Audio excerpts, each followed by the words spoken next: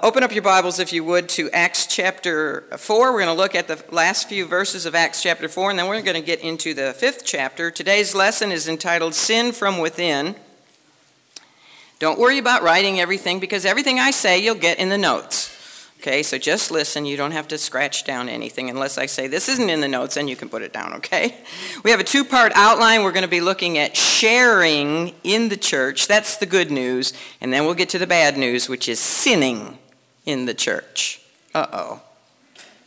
Sharing in the church and sinning in the church. Let's ask the Lord's blessing on our time. Father God, we do come before your presence as needy people. We are a needy people, but you are a sovereign, all-sufficient, El Shaddai God. We love you and we praise you and we thank you that we know that you are the winner. You are victorious, and we know how everything will end. But as we're in the midst of it, it is really frightening.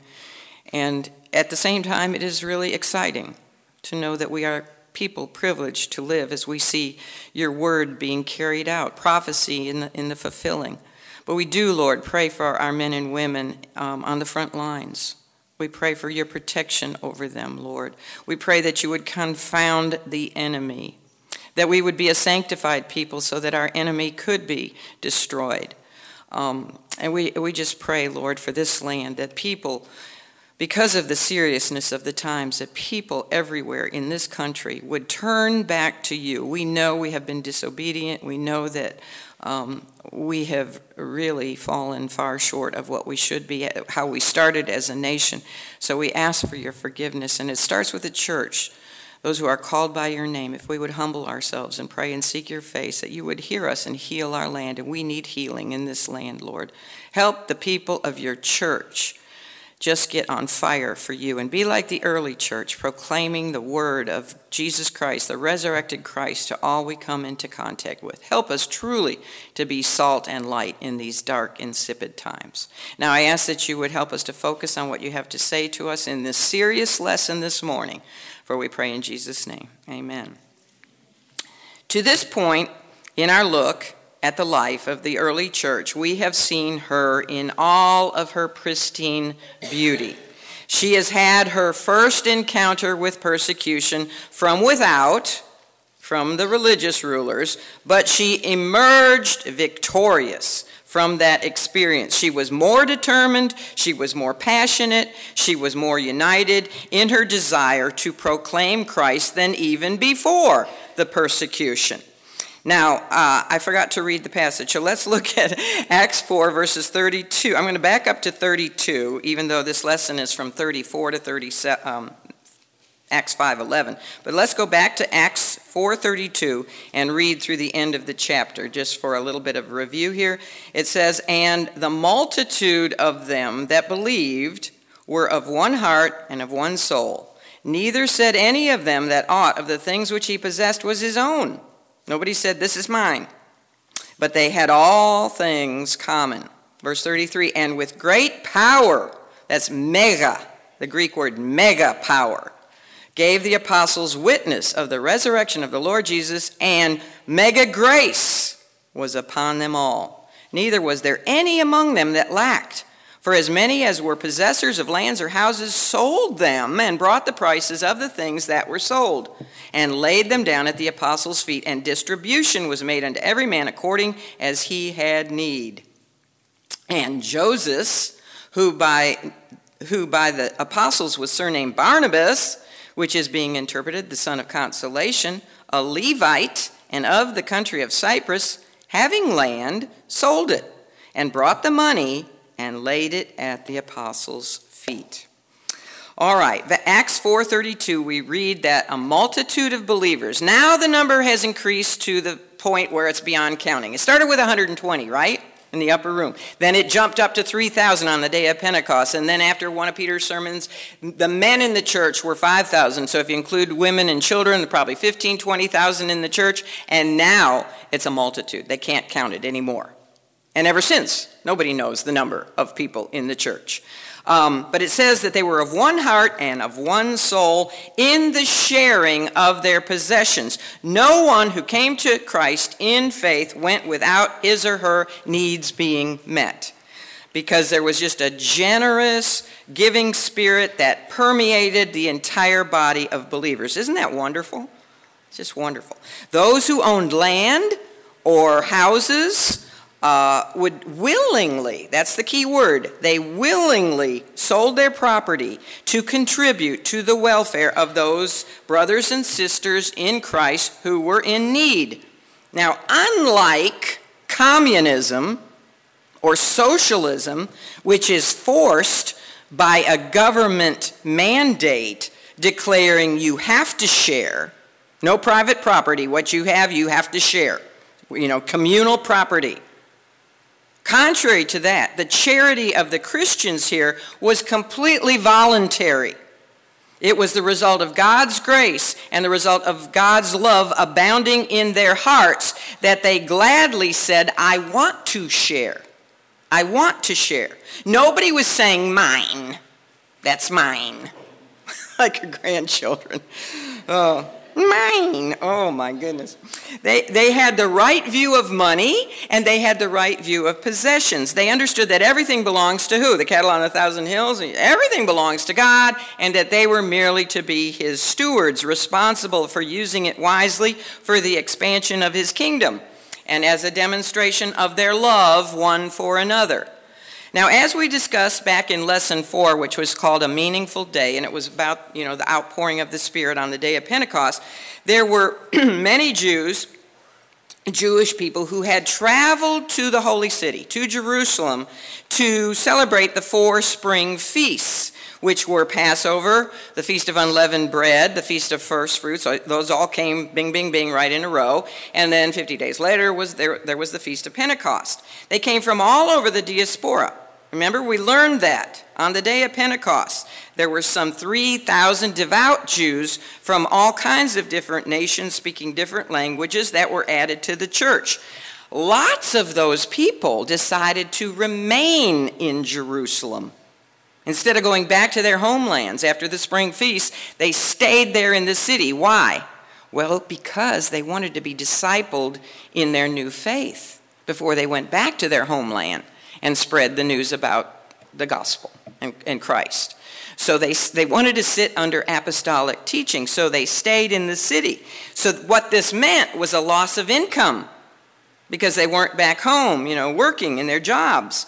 And likely, too, some of the Jerusalem Jewish believers had been dismissed from their jobs because of their faith in Christ. Remember, when Jesus was still alive, the Sanhedrin Council had put out a threat that anybody who became a follower of Jesus would be put out of the synagogue. That's what they did with that man who had been born blind. They put him out of the synagogue. If you were put out of the synagogue, you couldn't have employment.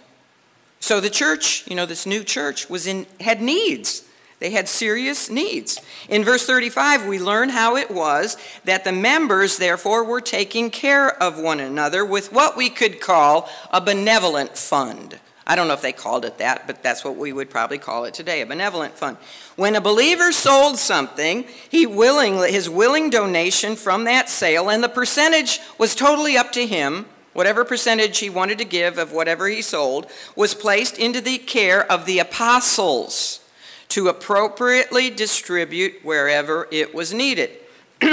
Everyone was chipping in to do their part. They all selflessly were taking care of one another. This genuine demonstration of their love served as yet another reason why the church was growing. People on the outside were looking at their love that they had for one another, and they were saying, wow, that is really unique. That is really special. I want to become part of that. Remember, Jesus had said to them, by this shall all men know that ye are my disciples, if ye have love one for another. Each was esteeming others better than himself, as it says in Philippians 2. They were not looking at their own things, but on the things of others. What a wonderful spirit. Everybody was caring for one another. There were 2 primary characteristics of the early church that caused her to grow and caused her to have such an attractive unity to the outside world. Number 1, the preoccupation of the people with one another. And number 2, their passion for taking the gospel to others. They were busily and joyously occupied with exactly the two priorities that Jesus had given to them, which we could say in a nutshell were get together. Remember how many times he prayed for them to be one, as he was one with the Father, and the Father was one with him, and he said, and I want them to be one with me and you, Father, and that they would all be one. Over and over again, he prayed that in John 17. So basically, in a nutshell, he said, get together and reach the world. That's it. That's what we should be doing as a church, getting together and reaching the world. Pretty simple, isn't it? Why can't we do it? Even when persecution entered the picture via the religious rulers who gave their threatening commands to neither teach nor speak any more at all in the name of Jesus, the Christians proved to be more than conquerors, didn't they? They were not frightened into silence for fear of being de-synagogued, or for fear of losing their employment, or even for fear of being killed. The result was that Peter and John had not only been given that wonderful opportunity to present the gospel to the entire Supreme Court of Israel. I mean, how else could that have happened except via persecution? But and those guys just sat there totally stunned, and impotent and embarrassed by two common Galilean fishermen and one former beggar. But then the whole company of believers, when they heard the report from Peter and John, they were so united in prayer that they just spontaneously broke into prayer in one voice, and it was a prayer that pleased God so much that he responded with an amen that literally shook the prayer meeting hall, right? That was exciting. And he gave them a fresh filling of the Spirit so that they had renewed zeal and increased boldness to go out and do exactly what the council told them not to do. They went out and proclaimed, taught and spoke in the name of Jesus Christ. So the council's plan totally backfired. But Satan does not easily give up. He has lots of weapons in his arsenal. He has methods of spiritual warfare other than persecution that had proven very effective against Israel. And now he was going to use some of those weapons to attempt to disrupt and hinder not only the unity of the church, the oneness of the church, but the growth of the church and the mission work of the church. Satan hates Jesus, so he hates his body, the church. There are a lot of firsts, F-I-R-S-T-S. There's a lot of firsts in the book of Acts, but our look at today's first is probably the saddest one of all. It is the first recorded serious intrusion of sin from within. The account of Ananias and Sapphira, which is what we'll be looking at today, is not about the sin of unbelievers outside the church who attack the church. That's what we had last week in the persecution of the religious rulers. Nor is the account of Ananias and Sapphira about the sin of unbelievers inside the church, which we call tares. Not about that either. It is the account of Ananias and Sapphira is the deadly, and I use it as a pun, the deadly serious account of deception from believers within the actual body of Christ, within the church, believers within the church. Satan set about to infiltrate the pristine beauty of the brand new church with his whispered lies, just as once upon a time he had infiltrated the pristine beauty of a garden called Eden. However, before we begin our look at the first recorded occasion of moral disruption in the church, we find in the last two verses of chapter 4 the account of a very good thing, but one that Satan took and cleverly twisted and used as a catalyst for the inspiration behind the sin of Ananias and Sapphira. Satan is very good at taking good things and counterfeiting them. All right, now the good thing had to do with the generous giving of a man named Joseph, it says in the King James, which is actually Joseph. His real name was Joseph, but he was given a nickname by the apostles. And that nickname was what? Barnabas, which means son of consolation or son of encouragement. Speaking of firsts, this is our first introduction to this godly man, who becomes even more prominent as you progress through the book of Acts. And as we do that, as we progress through Acts, we come to find out why he was given this nickname by the apostles. He was truly a man who had the gift of encouragement. If you have the gift of encouragement, that is so wonderful. People need that gift, so be using it. Encourage others. That was Barnabas. He was an encourager. He was the man who took Paul to meet the apostles. Now, everybody in the beginning was leery of Paul because his name used to be Saul of Tarsus, and he had been wreaking havoc on the church. So, Saul, you got to be kidding. He's a Christian. Well, we need to vet him a little bit first. But Barnabas took Paul and introduced him to the apostles. He also became Paul's companion during his first missionary journey. Barnabas was not a native of Israel. Interesting. He was one of the Jews from the diaspora. Where was his homeland? It says there in the scripture, Cyprus. He was from the island of Cyprus. And he was a descendant of the priestly tribe of Levi. Now, if he was a firstborn son, that would have meant he was a priest. I don't know if he was the firstborn son. But we could have here a priest who got saved and wasn't needed as a priest anymore.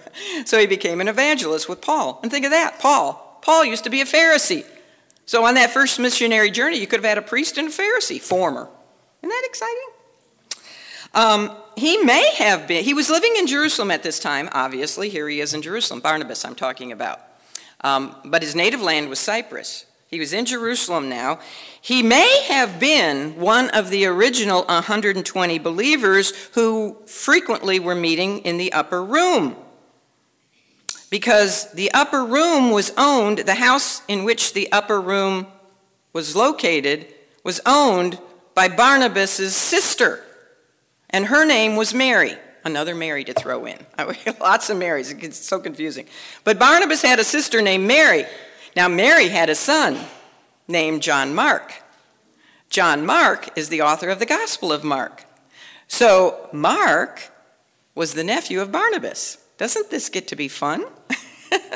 So Luke had just described, in verses 32 to 35, Luke had described the daily life of the church and the wonderful way that the people were providing for one another. So next, in verses 36 and 37, he gives a specific example of the type of sharing that he was talking about.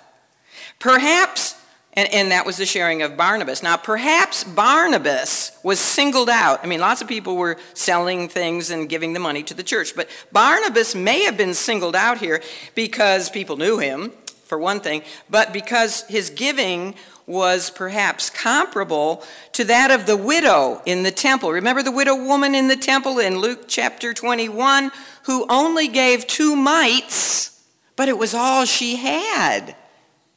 And, she was very humble about it, but it was all out giving for her because she had nothing left. That's what you call sacrificial giving. And she was in the temple, and she put in those little 2 mites in those big brass trumpet-shaped receptacles that they had in the court of the women. And she, nobody noticed her except Jesus. He was in there. After a very rough day. That was on Tuesday of the Passion Week, the busiest recorded day in the Lord's whole earthly ministry. It had been a very rough day for him. He had had one confrontation after another with the religious rulers, and he was worn out, and he was there in the temple, maybe leaning up in a corner, and he saw, nothing passes his eyes, does it? He saw that widow woman put those 2 mites in, and because he noticed her, she has become forever an example to us of humble sacrificial giving. And she really encouraged the heart of the Lord at that time, didn't she? He needed that. He needed to see someone who was sold out for the Lord. So that encouraged him. Well, I think what happened now is that when Barnabas sold his land, which was probably over in Cyprus, he sold some land he had in Cyprus, which is literally a field in the Greek, and he brought the money that he received from the sale and he laid it at the apostles' feet. I think that there was something about the quiet sincerity of his all-out giving that caught the attention of those who now had eyes perceptive to see things just like Jesus. These guys had been taught well by their master. They were there when he pointed out the widow woman. So now their perceptive eyes notice Barnabas' giving. As the widow's all-out giving had been a source of encouragement to the Lord after a very long and difficult day, I think that Barnabas' all-out, humble, sacrificial giving was a source of encouragement to those in the church, the body of Christ. Furthermore, because of the fact that the incident of Barnabas' charitable contribution is used purposely by the Holy Spirit, using Luke, as a contrast to the hypocritical giving that follows in chapter 5, I think we can say that we therefore know that Barnabas' giving was honest, it was sincere, and it was righteous. As with the widow, he did not give in order to be noticed. He maybe didn't want any, just put it there at the apostles' feet. Now, I think that's just an expression. I don't think they actually put it at their feet, but he just gave it and didn't want any recognition for it. However, there was another man in the church who did want to be noticed. And unfortunately, that man named Ananias put an ear to the whispered voice of Satan to deceptively imitate what Barnabas had done. We could really say that the passage of today's study is the tale of two men, Barnabas and Ananias. Now, if we were just studying Acts chapter 5, verses 1 to 11, we would probably call it the tale of a man and his wife, Ananias and Sapphira. But since we're including what preceded it, which I think is very important to put Barnabas with Ananias for the contrast, it's a tale of two men. Both were believers. Both outwardly did the same thing. They both sold land and brought money from the sale and laid it at the apostles' feet. I don't think it's a coincidence that it says that about Barnabas in verse 37 and that it also says that about Ananias in chapter 5, verse 2. Laid it at the apostles' feet, purposely to show us the comparison and the contrast. However, they're both believers, they both did the same thing, but there was a grave, serious distinction. And the clue for that distinction comes in the first word of chapter 5. After reading about the wonderful generosity of the church in general, and then the gracious, specific giving of Barnabas, we come to the first word of chapter 5, and what is it? But a certain man named Ananias with Sapphira, his wife. That's going to tell us about a big difference. And there was, because one man went on to become a companion of the Apostle Paul and one of the great leaders of the early church. The other man could have too. He could have. But instead, the other man was cut off in the prime of his life, and he took his wife with him. And God intends for us to notice this contrast and to learn from it. So I hope that's what we'll do. Let's look now at the sinning in the church, verses 1 to 11 of chapter 5. But a certain man named Ananias with Sapphira, his wife, sold a possession and kept back part of the price, his wife also being privy to it, and brought a certain part and laid it at the apostles' feet. But, here's another but Peter said, Ananias, why hath Satan filled thine heart to lie to the Holy Ghost and to keep back part of the price of the land? Whiles it remained, was it not thine own? And after it was sold, was it not in thine own power? Why hast thou conceived this thing in thine heart? Thou hast not lied unto men, but unto God. And Ananias, hearing these words, fell down and gave up the ghost. He died.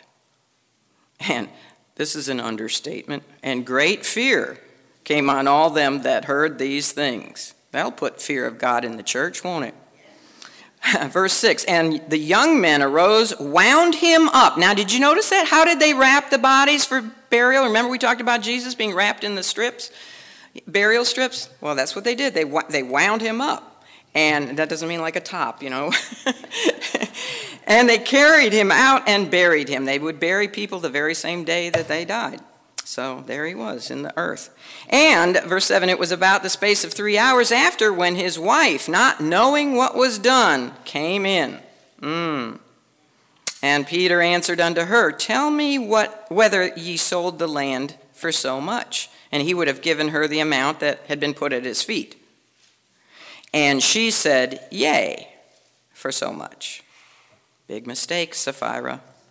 Then Peter said unto her, how is it that ye have agreed together to tempt the Spirit of the Lord?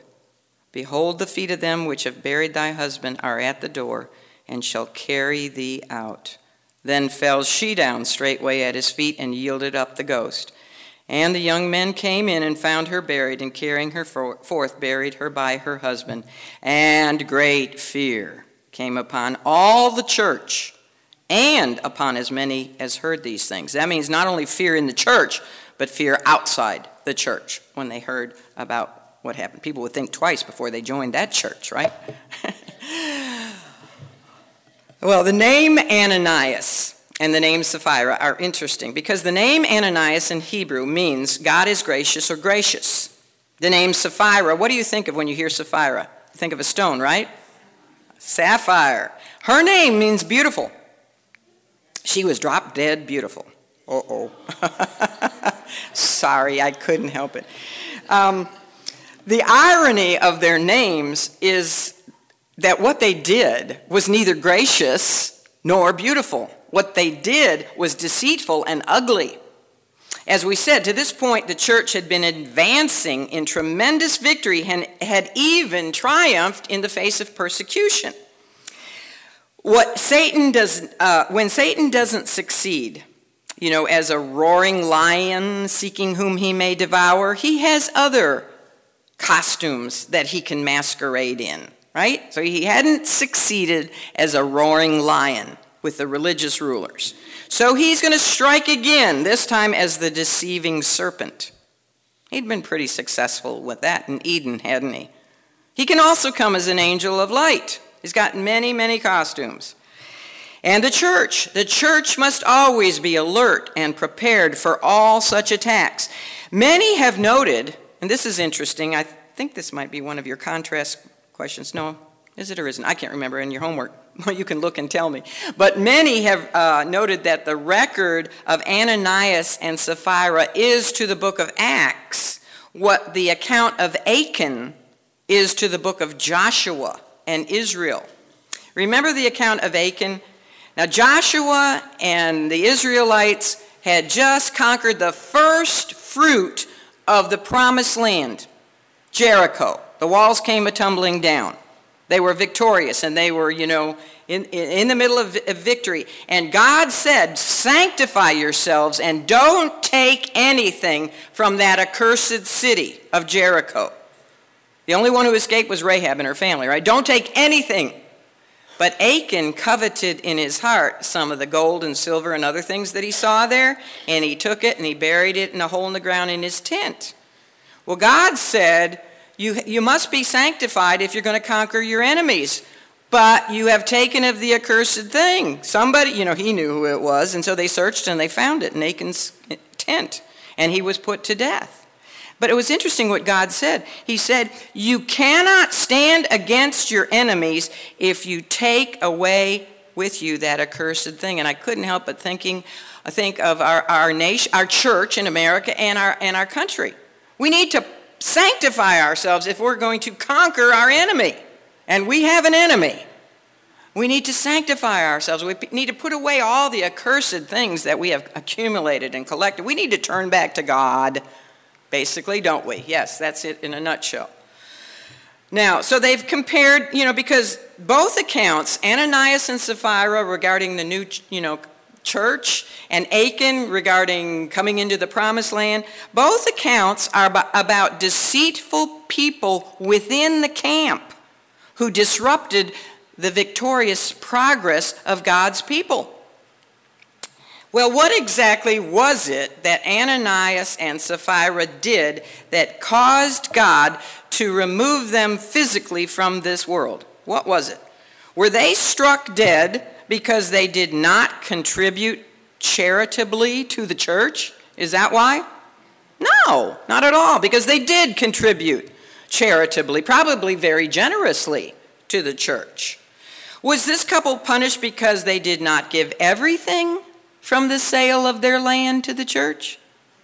No, that wasn't the reason either. That's exactly what Peter addresses with Ananias in verse 4. He says, Ananias, while you owned your property, you could do with it whatever you wanted. It was your property. You could do with it what you wanted. And when you sold it, you could also do with the proceeds whatever you wanted, whatever you choose. It was completely up to Ananias and Sapphira's discretion. If they decided to only give 1/10 of what they received from the sale of that land to the church fund, that was perfectly okay, wasn't it? If that's what they decided to do. If they didn't give anything to the church, that was their choice.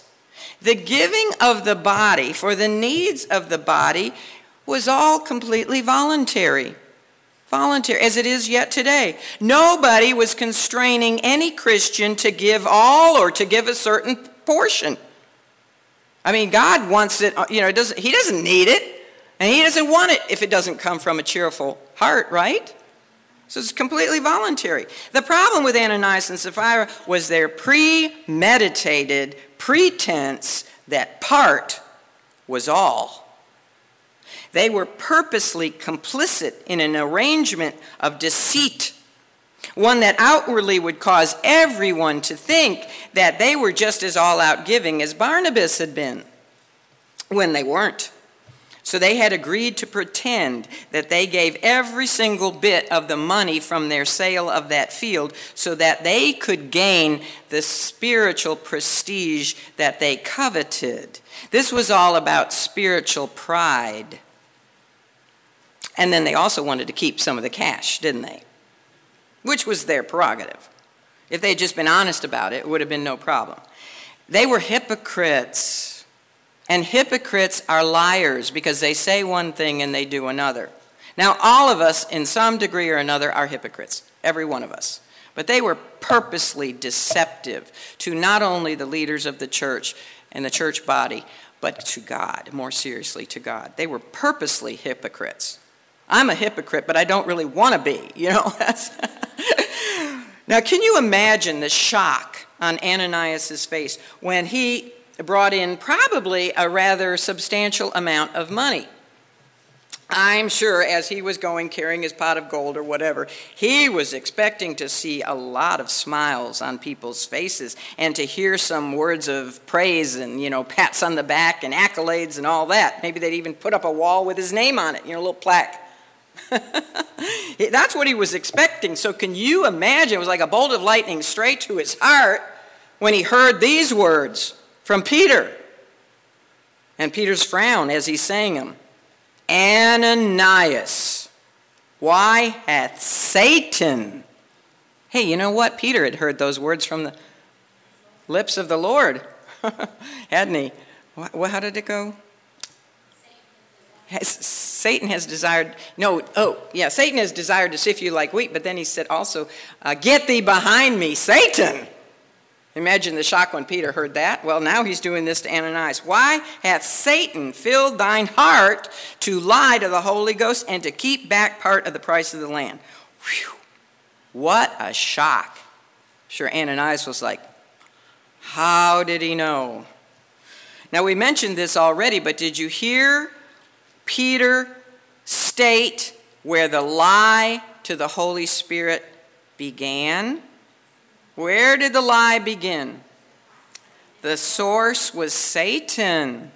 Satan was the source of the lie.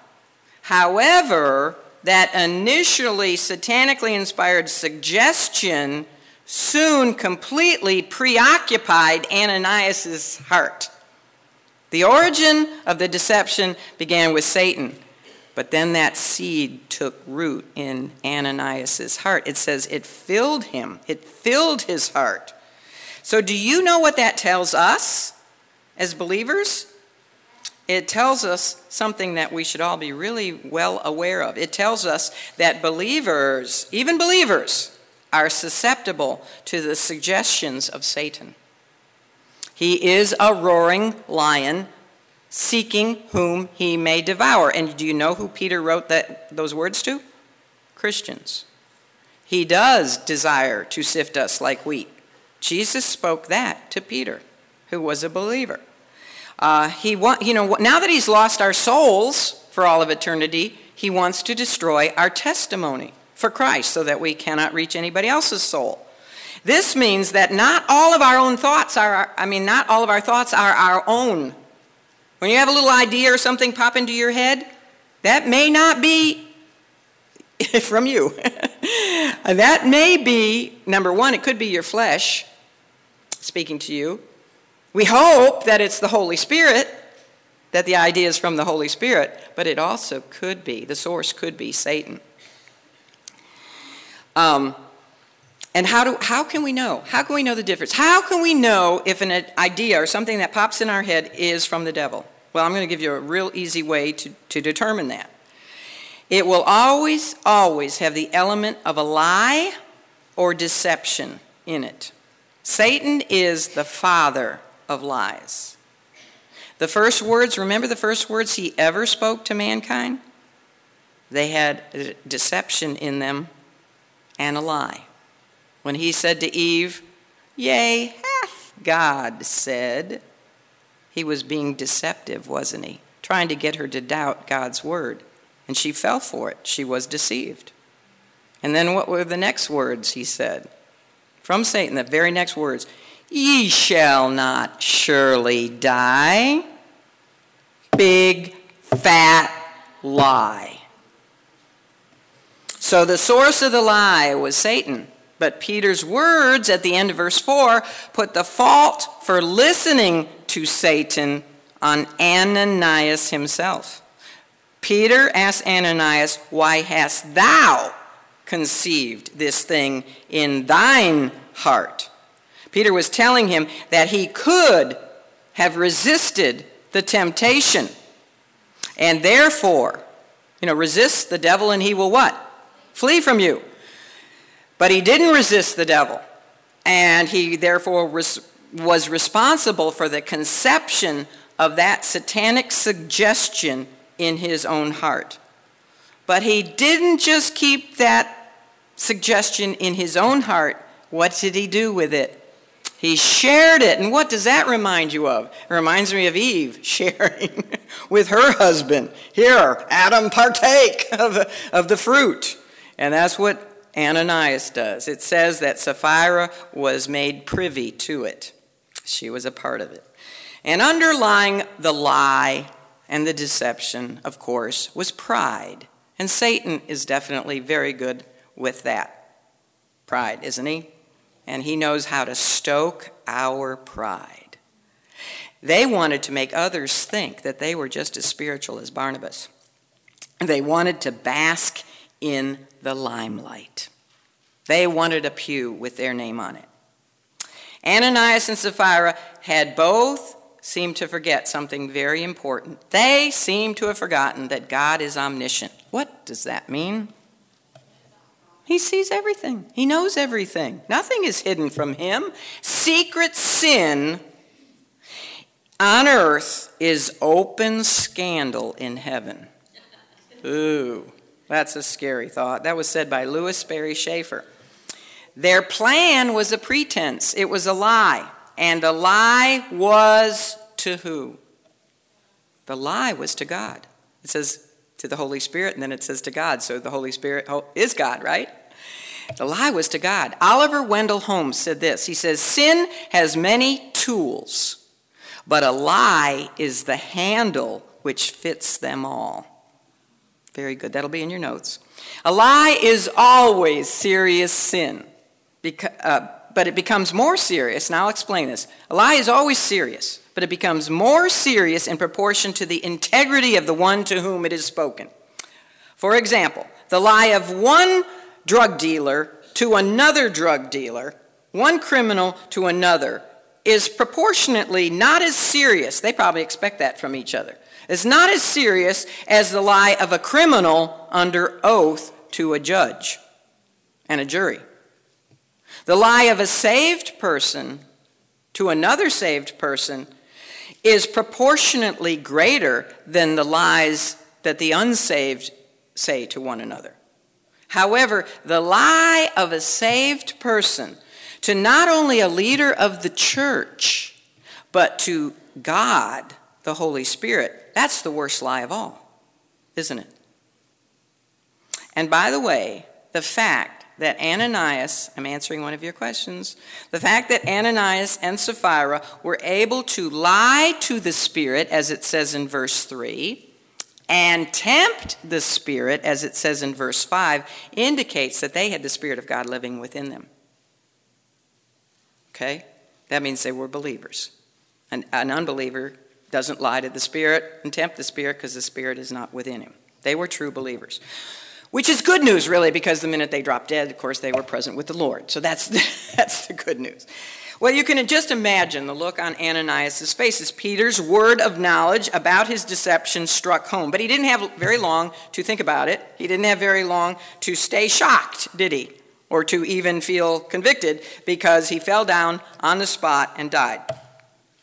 Can you imagine how awful it would be for the very last words that you ever heard on this earth to be, "You have lied to God"? And the next minute you're face to face with God. I don't want to face him ashamed, do you? Satan had lied to Ananias, and he had lied through Ananias. Now, who was it who told Peter these things about Ananias' deception? Who told Peter? Was Peter omniscient? No. The risen Christ, the resurrected Christ, gave Peter this instantaneous gift of discernment and insight in this matter. It was the Spirit of Christ, the Holy Spirit, living inside of him and filling him. He was speaking for God here. It's important, I can't stress this enough, it is very important for spiritual leaders of the church to be right with the Lord so that they have spiritual discernment, as Peter had in this situation. Think of what would have happened otherwise if Peter didn't have spiritual discernment and said, "Oh, wow, that's wonderful. Thank you so much. You guys can become, Ananias, you can become an elder in the church, a deacon or whatever, and we'll just make you part of the church." What could have happened? They may have become very influential people in the early church. And Satan could have continued working through them to bring even more corruption and pride and deception into the church. Men and women just like these two, men and women like them, have brought destruction to many, many local churches throughout the ages, haven't they? Because of lack of discernment in the leaders of the church. Now, did you notice that Peter never said anything to Ananias about his impending death? Now, he does later with Sapphira. He says, "Behold, the men that buried your husband, they're coming, see their feet? Here they come." He gave her a little bit of warning, but he never said anything to Ananias about his impending death. Likely, nobody was as surprised at what happened when Ananias fell down at his feet as Peter himself. I don't think Peter was expecting that. I mean, it never happened like that before, right? His sudden death was an act of God, the Holy Spirit. It was not, please make sure I understand, it was not Peter, not the power of Peter, calling, the head of the church, calling down a curse on someone. Actually, the Spirit here did something that the Lord Jesus himself never did while he walked earth. The Lord Jesus never struck down anyone dead in judgment. Never. Now, he did strike something down in judgment, But it wasn't a person. What was it? Withered up that very same day. The fig tree, right. Well, in Acts 5:9, 3 hours after Ananias had died and was subsequently wound, carried out, and buried, Sapphira comes to the meeting place, wherever that was, probably the upper room. Now, you can imagine her at home waiting and waiting and waiting, and then what is taking him so long? He hasn't called, where in the world is he? Ananias hadn't returned, and she wanted a full report. She wanted to know, how many slaps on the back, and what happened? But he hadn't come back. She didn't know why. And so she was a woman, so she's curious. She finally, 3 hours is long enough, and so finally she heads out to go find out where he is. And I wonder if on the way she passed by a cemetery, who just got buried? That's my sanctified imagination. But anyway, when she got there, I wonder why she didn't notice all the strange way that people weren't exactly looking her in the eyes, and everybody kind of had their head down, and there was sort of a tension in the air. Do you think she might have picked up on some of that? I wonder why when she got there she didn't ask Peter where her husband was. I'm sure she looked around, would wonder, where is he? But she didn't ask where he was, and just think of poor Peter. Oh, poor Peter, and the task that he knew was before him.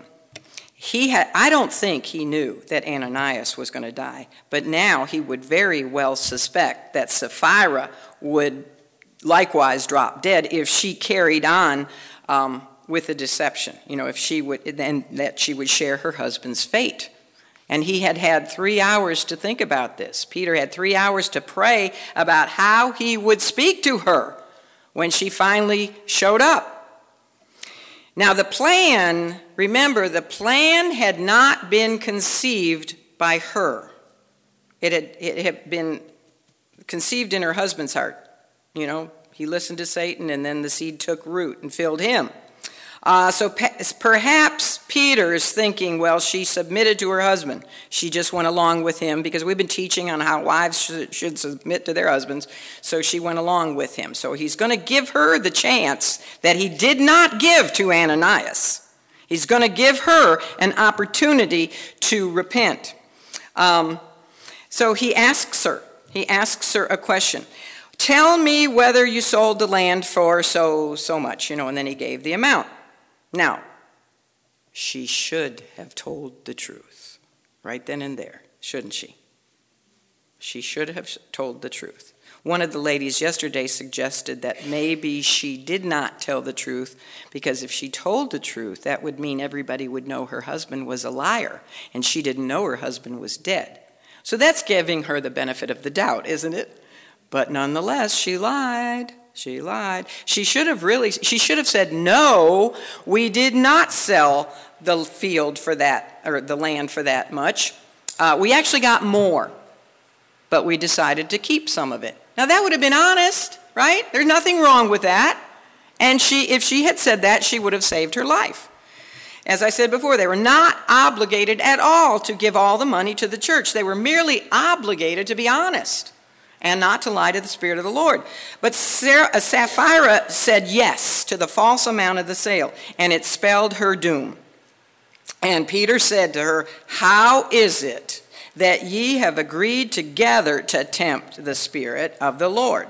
Behold, the feet of them which have buried thy husband are at the door, and shall carry thee out. And immediately she too fell dead at Peter's feet, and she was promptly buried next to her husband by the same men who had wound him up and buried him earlier in the day. That's a sad story, isn't it? That's a really sad story. Now, here is a serious question that I want to ask you as women. Is it always the will of God that you, in submission to your husband, and if you're not married, never been married, you maybe want to think in terms of your father or some male guardian in your life, is it always the will of God that you go along with everything he says to do or everything he does? Is it? No, the answer is absolutely not. The drop-dead beautiful Sapphira made a tragic and a fatal decision when she agreed to go along with her husband. She should have firmly told him that she could not agree to participate in such deception.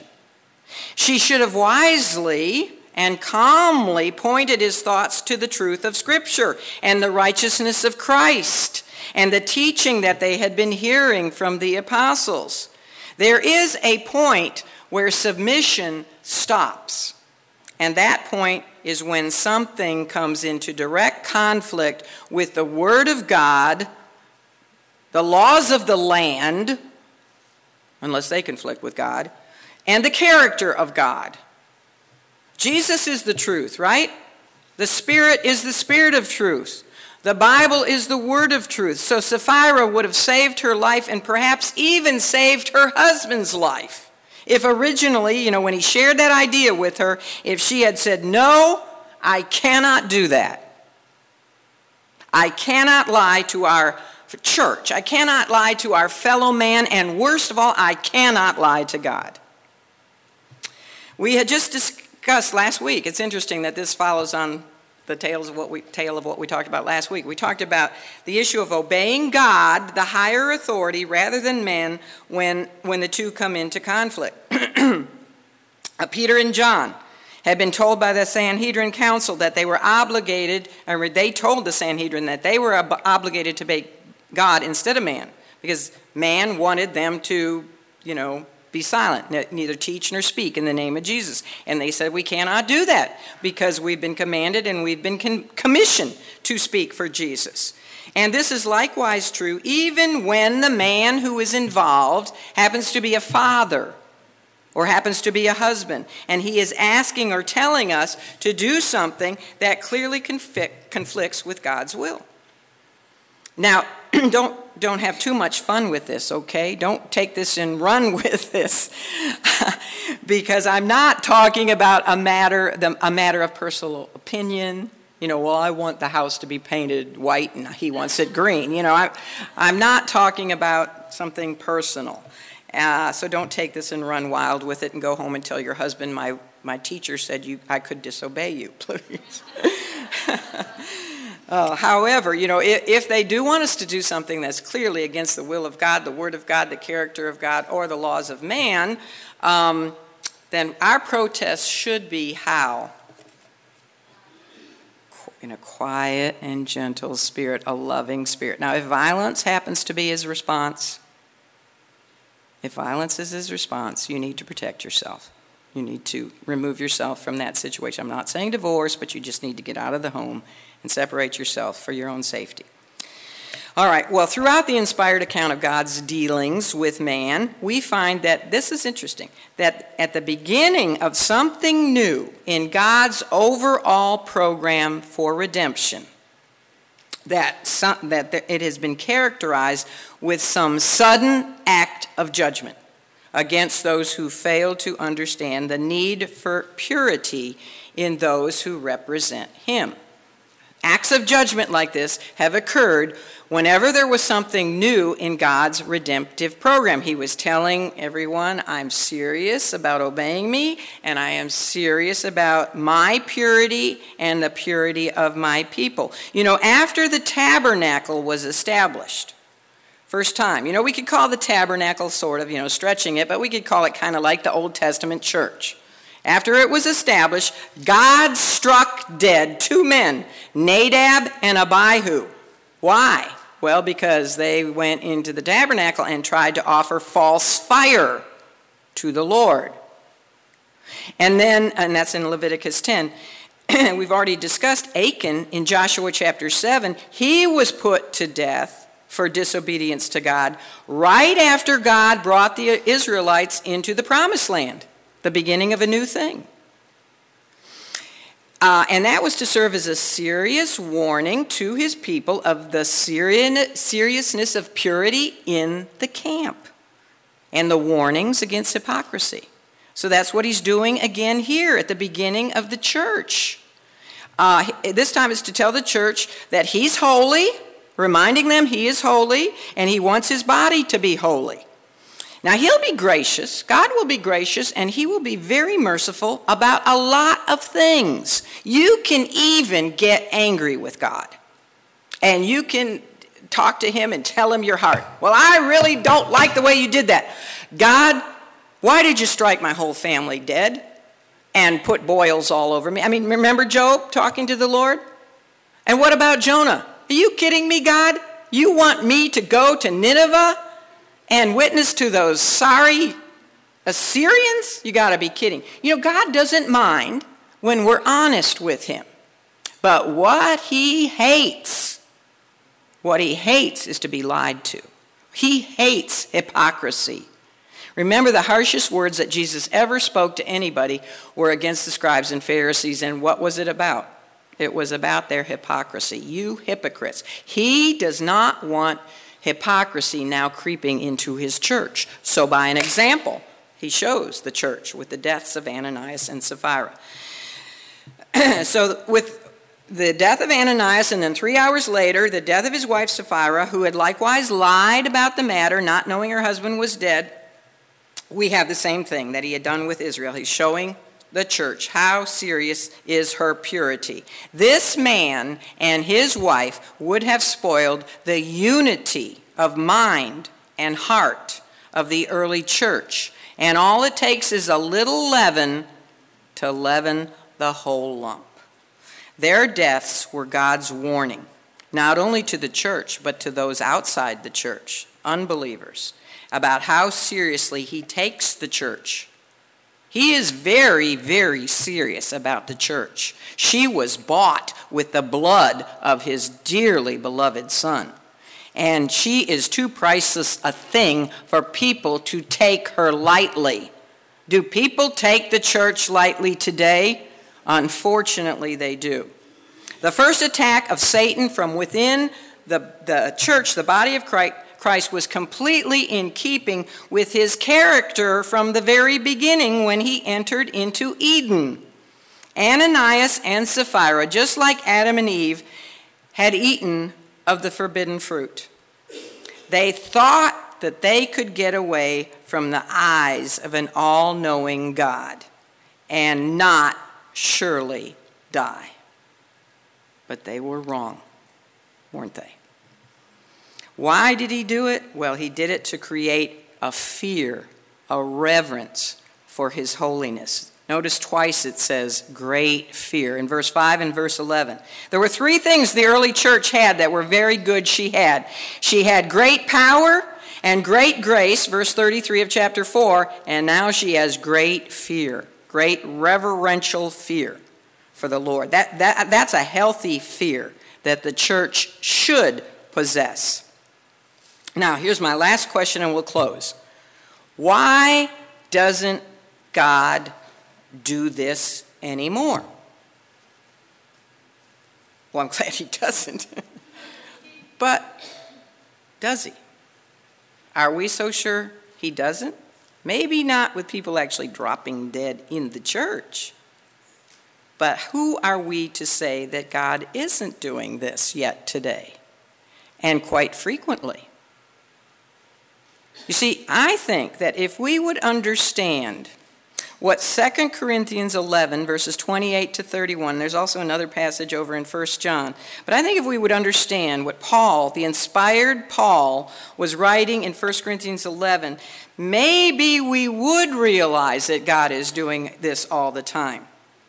Paul said that because of hypocrisy at the Lord's table, many of you, and he was speaking to Christians, many of you are weak and sickly, and many sleep.